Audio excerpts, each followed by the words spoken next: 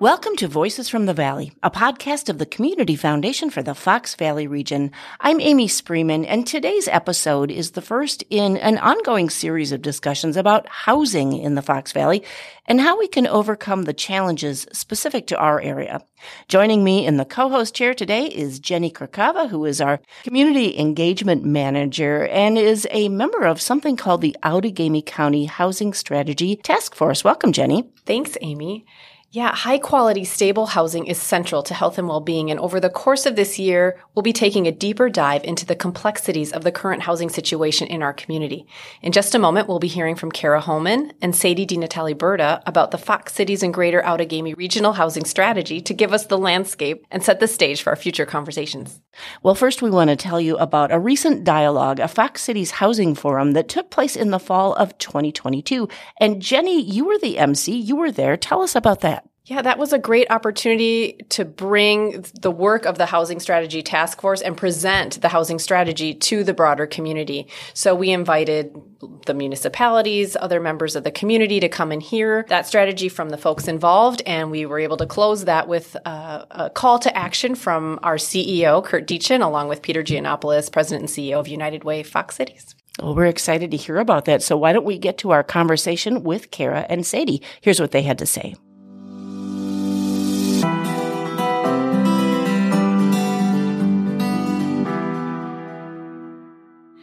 Thanks for joining us. Let's begin by having you introduce yourselves and sharing your role and how you are involved. So I am Sadie DiNatale Berta. I am the principal planner for Outagamie County, and I work in the Development and Land Services Department. And I'm Kara Homan. I'm the Community and Economic Development Director for the City of Appleton. Recently joined the city. I had been with Outagamie County in the director role for the department that Sadie's at. All right. Well, talk to us about housing in the Fox Cities and in the Fox Valley area. Why do we need a regional housing strategy here? So I'll take that. So when I was with the county as their planning and development director, we were, in the midst of recovering from the pandemic, but we've been hearing undertones about the need for affordable housing and housing supply for quite some time, but it had really kind of come to a head during the pandemic. So, just in discussing with stakeholders out there in the community, whether it was business leaders, employers, individuals, employees of mine, finding housing is becoming more and more difficult, not just for what folks traditionally think of as those needing affordable housing, but we're talking about workforce housing. So recent graduates, nurses, teachers, etc. It's becoming more and more difficult to find housing at the right price point and of the right type for, any individual in the community. A task force was recently convened to tackle this issue. Who was around the table, and what do you all want our listeners to know? Yeah, so we actually invited a bunch of people from different sectors. As I mentioned, the nonprofit, public and private sector, folks who had experience working in the housing space as either developers or housing providers or individuals working in community and economic development. Yeah, we have a video of that, and we're going to share that in our show notes today. So, listeners, you can go to our show notes for this episode, and you can actually listen to that forum. So tell me a little bit about the study and what was found. What did you talk about at the Housing Forum?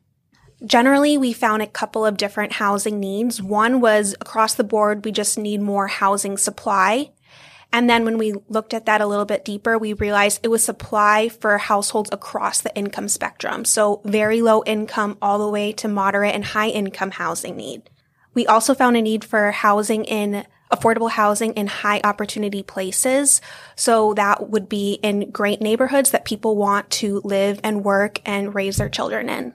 In addition to just a need for more housing, we also need housing of different types, so of different sizes, and essentially housing to accommodate different households. So from seniors who might be looking to downsize to younger households who are looking to start raising a family and are looking for a homeownership product. So as somebody who's new to this conversation, help me understand, why do we need more housing? Is it a population explosion and suddenly we don't have it anymore? Is it a finite resource? So when we looked at our housing need, we did some analysis to forecast what we might want to anticipate. And we calculated that based on how many new households do we expect to move into this area over the next 10 to 20 years. And we used a backward projection. So we took a historical forecast and realized that, if we continue to grow as we have in the past, we're going to need more housing units to accommodate those new individuals. But we've also been historically underproducing housing. So even if we weren't planning to grow our population, we would still need housing just to meet current demand. So to build on that, what types of housing do we need? You're talking about the changing, landscape and the different types of housing needed. So what types of housing do we need and who needs it? We need every type. So from single family units to smaller homeownership products such as townhomes and condos. We need multifamily units, not just larger apartment buildings, but duplexes and triplexes and quadplexes to accommodate all different types of people and their wants and preferences. Yeah, and in terms of the changing demographics, I know we also have an aging population. So how does that play into our housing supply and need for housing? So one of the challenges we're seeing out there in the marketplace is there are, I'm thinking about the generation that my parents live in, the baby boomers. They might be living in a single family home that they either built or bought, and they might still be living in that house that has 3 or 4 bedrooms, and they're finding difficulty in transitioning away from those homes. Some of them may still want to live in those homes, either because they have a really favorable mortgage rate, but in other cases, when they're ready to move on, often they're not finding that next home ownership product that they're looking for, such as a condominium where they can still live in a unit where it feels like a single family home, but the maintenance is taken care of for them. Their inability to find that product for the next portion of their life is not freeing up the houses that they're currently living in for families that need to move up to a slightly bigger home.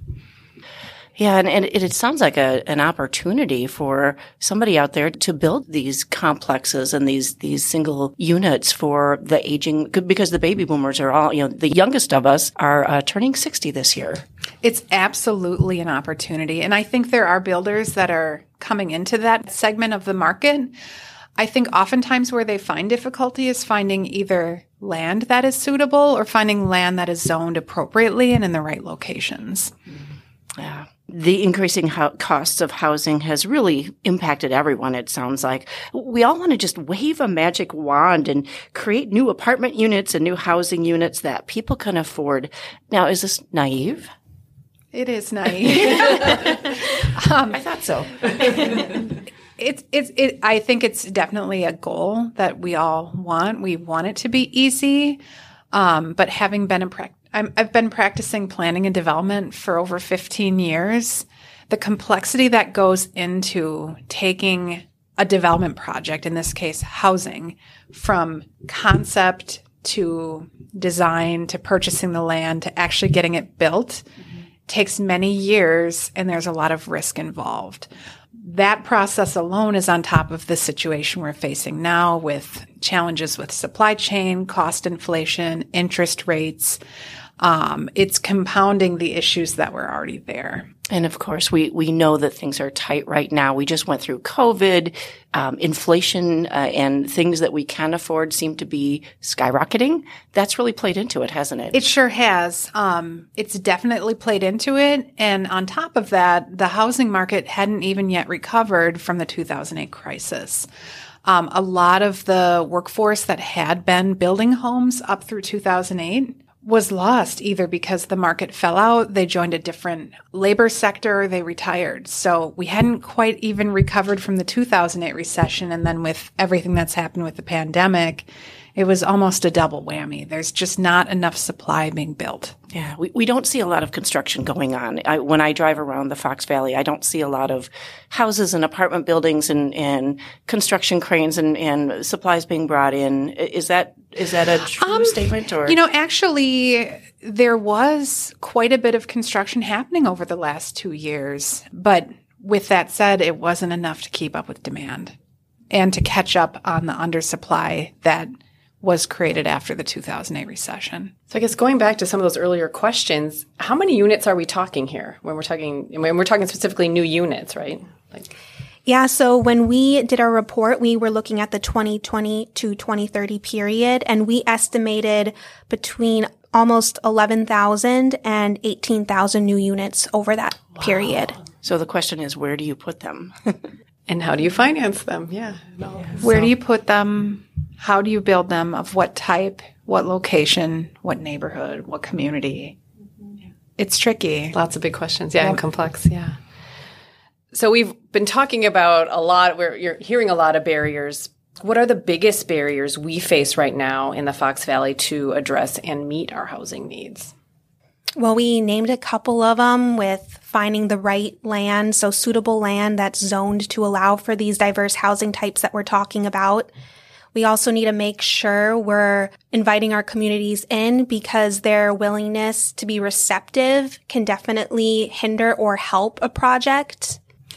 I think, on top of that, one of the other barriers, playing off of your comment on acceptance, is helping the community realize that what the need is for housing, and that when a new housing development is proposed that might be different than the traditional single-family neighborhood, creating education, awareness, and helping communities be excited about meeting the needs of their fellow peers in what might look like a different housing type, whether it's a townhome, a duplex, is a huge challenge, because you don't see a lot of the other types of home types that might be more affordable to build happening right now here in the Fox cities.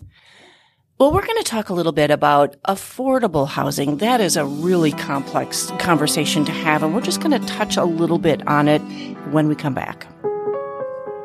A region with a vibrant arts community is a great place to live, work, and play. My name is Joanne Maria Hazy, and I'm an Appleton artist. Many generous individuals have set up funds at the Community Foundation for the Fox Valley region to support arts organizations, including photography, music, art shows, programs for kids and seniors, and more. You can set up a fund and support the arts or whatever cause you're passionate about. Learn more at cffoxvalley.org.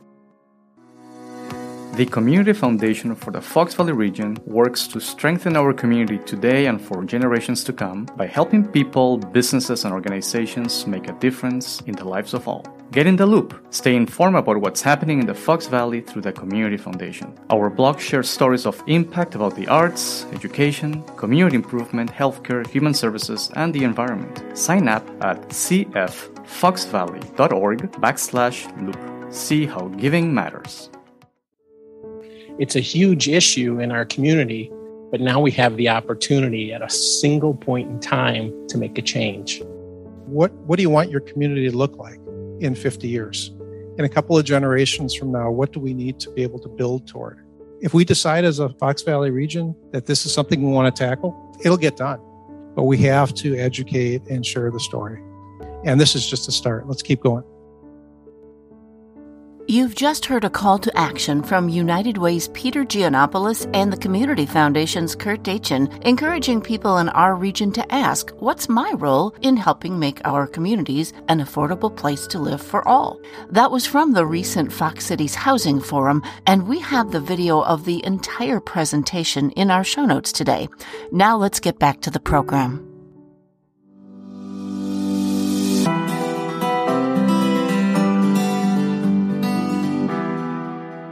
We are back with Kara Homan. She is the Community Development Director for the City of Appleton, and Sadie DiNatale Berta, and she is the Principal Planner at Outagamie County. Thank you both for sticking with us, and we're back talking about housing. We want to talk about affordable housing. Do we need to define that term? What is affordable housing? So we use a indicator called cost burdened, which is an indicator that defines affordable housing as a housing cost that is 30% or less of a household's income. So you take the income of all income earners in that household and you say 30% of that total is what people should be able to afford for a mortgage or rent. Exactly. Okay. And what we're finding is that increasingly households are spending a lot more than 30% of their income. In fact, it's especially burdensome for renters, who I think it was almost 40% of households in our region are considered cost burdened. Yeah, and it's really hard for renters. I've heard them say, look at that building over there that just went up. It's supposed to be, we're supposed to have more housing here, and we can't afford the skyrocketing rents. We don't know who can afford to live there. Where is ours? Yeah, I think it's an assumption that apartments and multifamily housing is more affordable, but increasingly, and especially with new construction, it is not necessarily affordable. I'd like to talk about misperceptions folks have around affordable housing and do some myth busting. I know some people hear that term and a certain picture comes to mind. And here we're hearing that 40% of renters in our community fall into that category of this cost burden and in need of affordable housing options. Well, a few of the misperceptions that some people have are that affordable housing isn't going to look good. It's not going to fit in with a neighborhood. So architecturally speaking, it won't be as appealing. Other perceptions are that it might hinder the property values of the neighborhood if new housing stock is placed in there that looks different than single-family detached homes. Are you finding that there's an attitude then in the Fox Valley about, kind of not in my backyard? We don't want that here? I think the NIMBYism, the not in my backyard, it's not unique to the Fox Valley. It's something we see here. But you see that fear of different land uses next door. It's a nationwide issue. Still a real one, though. Absolutely. Yeah, a challenge that you have to face as you're considering these different options. Absolutely. So, Sadie, who in our community could benefit from more affordable housing options? Any household from very low income to moderate income can absolutely benefit from affordable housing. These are individuals who might be hotel clerks, hairstylists, roofers, those in the construction industry, nurses, teachers. They all would qualify for affordable housing and could very much benefit from having more diverse housing options being built, such as smaller single-family units, townhomes, duplexes, those products that are typically more affordable than your larger single-family detached home, we have missing in our housing market right now. We sometimes refer to these housing products as missing middle. Missing middle, okay. Yeah. So they're the housing types that aren't in a large apartment complex, but they're not a large single-family detached home either. So let's go back to the study that you were speaking about earlier. What are some of the key learnings that you would like to share with our listeners? I think one of the key themes that we realized putting this study together is how important it is to get a variety of people at the table talking about what our housing needs are for the community and really getting together to collaborate on solutions. We can't solve our housing problem by working in silos, so we do need to really get together and learn from each other and educate the community. What are you excited about, like going on at a statewide level or locally? Yeah, so we have communities across the United States and Wisconsin working to solve these issues. For example, Door County is working on a land banking program, which is a program that's designed to acquire land to purpose it for affordable housing. We also have Sheboygan County's Economic Development Corporation working on an employer-assisted housing fund, which involves getting larger employers together to put money into a fund that can then be used to actually develop affordable housing. Those are really exciting things. But what are you most excited about as you're getting together to just start these initial conversations? I think what excites me is when we pulled this task force together to create this plan, we had stakeholders around the table that had never come together all as one group. What I mean by that is we had realtors and home builders talking to human service agencies who are also talking to government planning and development professionals. And we'd all been struggling with this issue kind of on our own. But I think what's exciting is that there appears to be a coalescing of all of the right movers and shakers to potentially move this ball forward in our community. We've never done that before, have we? I don't think so. Not in my time. What kind of feedback from the participants have you heard? What I heard was just great excitement and thankfulness that these conversations were happening and hope that the momentum will continue. And if I could chime in here, so I got to be a part of that group that got pulled together, and it was just like Kara described. It was so exciting to see the diverse stakeholders at the table that hadn't been there before, and I learned so much, and there's such a desire by all of those folks that were involved to continue staying connected on this issue. What are some next steps then? You had this forum. What can we tell our listeners?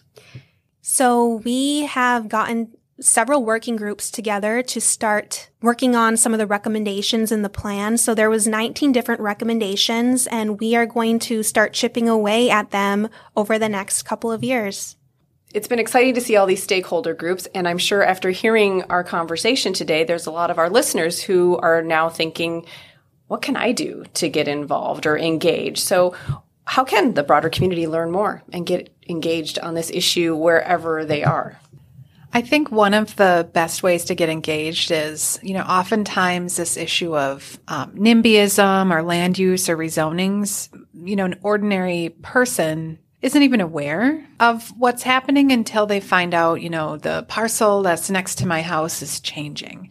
I think the best way for individuals to get engaged is when you hear of something changing in your community, I would encourage everyone before they jump to conclusions about what might be happening, maybe take a step back, take the time to reach out to that city planner who sent you the notice to find out what more about the proposal you can learn and how they view it may potentially benefit the community from a community vision and long-range perspective. I think it's also important for community members to think about how the need for affordable housing may impact them someday. They might have perfect housing now, but they may have children that grow up, and we all would want our children to move on eventually, right? But if they can't find affordable housing, what does that mean for you? Or when you no longer want that single family home and you're ready to move on to something different, if you can't find it, what does that mean for you as you want to age in a house? It's really just, people need to be open to the continuum of housing, how that affects their loved ones and themselves someday. If somebody wanted to learn more about what we talked about today, what are some of the resources that they can find online? Well, we have our housing strategy online, which includes all of our recommendations and a bunch of data to dig into to learn a little bit more about our community and our housing needs. I think another place that, just a general public can look is if you live in a community, whether it's a city, village, or town, the likelihood, especially if it's one of a population of 10 or 15,000 or more, you probably have at least a city planner or a city planning staff. They're always a great resource that you can go to with specific needs specific questions on the housing needs of your community. Sadie, Kara, thank you so much for joining us for this important conversation, and thank you for your leadership and your work in this space to help us get more housing for our neighbors. Thank you for having us. Thank you.